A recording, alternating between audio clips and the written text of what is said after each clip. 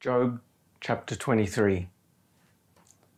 Then Job answered, "Even today my complaint is rebellious. His hand is heavy in spite of my groaning. Oh, that I knew where I might find him, that I might come even to his seat.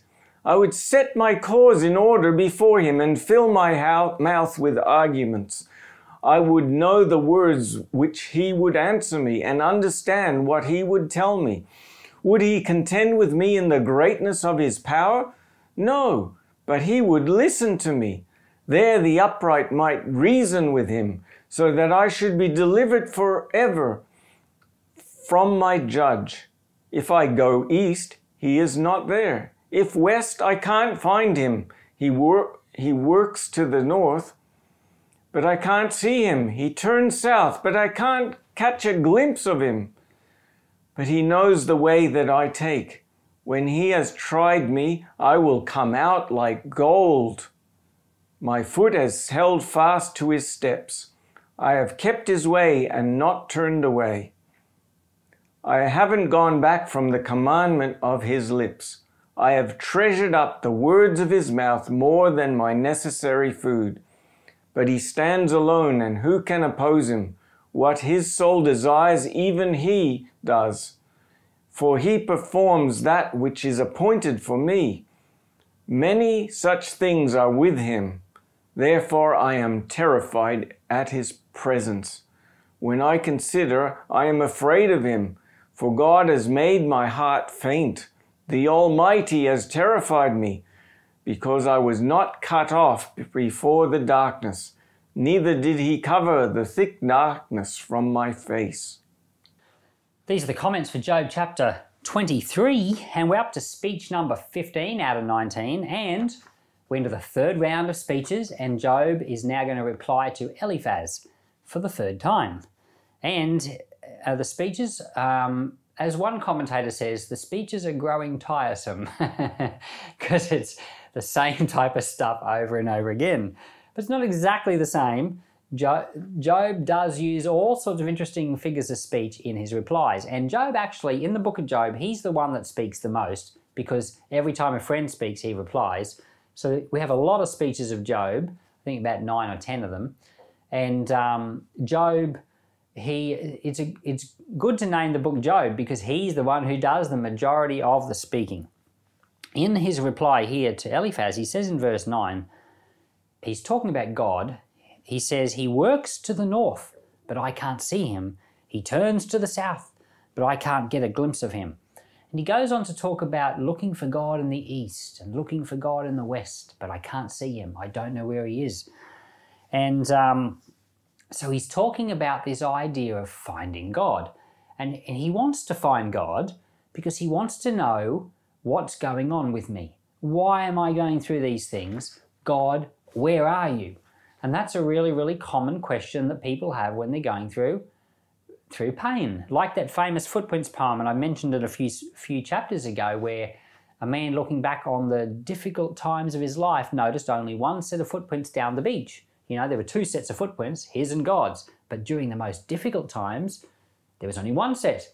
And he said, "God, where were you?" And God said, "It was during those most difficult times I carried you." So there's only one set because it was God's, not yours. And so a really common question when we're going through difficulties is, God, where are you? Job's looking for God and he can't find him. And I wanted to say that he's using the analogy here of north, south, east and west, like the compass, like looking for God. When we look for people, we look for them physically. Like we play a game at home called 1, 2, 3 Home, or it's kind of like a variant of hide and seek, when we're looking for each other. Kids love that game. And you're looking in cupboards and different places, so you're looking physically. But when you look for God, you don't look like that. So how do you look for God? The Bible says you will find him if you seek him with all your heart. So you look for God with your heart. How? How do you look with a heart? You know, that's a strange thing to, you know, you might say, well, you look for God with your mind. You know, you read a lot. You know about God. Well, that's one way of looking for God.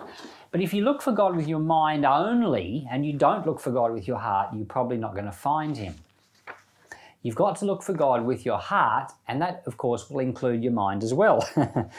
The heart is the part of you that desires. It's the part of you that wants.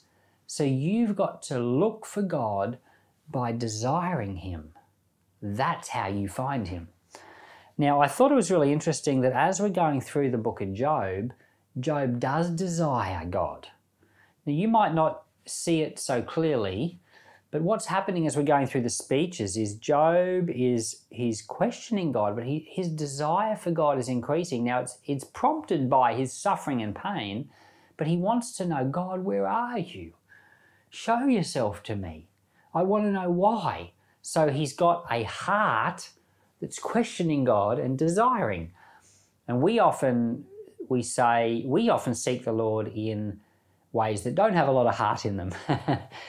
So we just pray, we say, oh Lord, give me more wisdom, let me be more like you, and we read our daily chapter of the Bible. And so by going along in a manner like that, we grow as Christians, but it's slow because our spiritual life is routine-based at best. Hopefully you've developed at least have a routine down.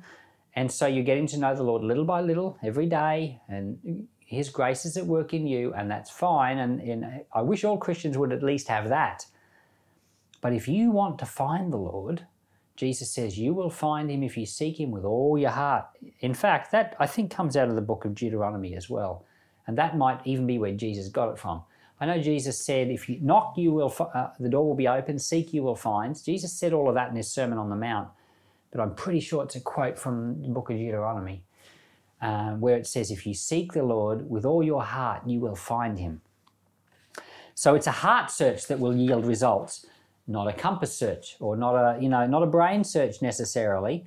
The brain is helpful to learn about God, and I've got to admit that I slip into the brain searching a lot, but it's a heart search that will yield results. And we see that the whole book of Job is actually an example of it. He's searching for the Lord with his heart, with his questions, and God finally appears.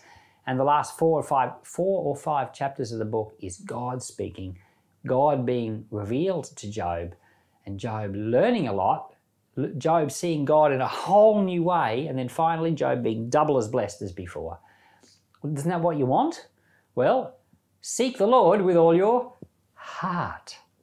Heavenly Father, I ask that you would help us to do that.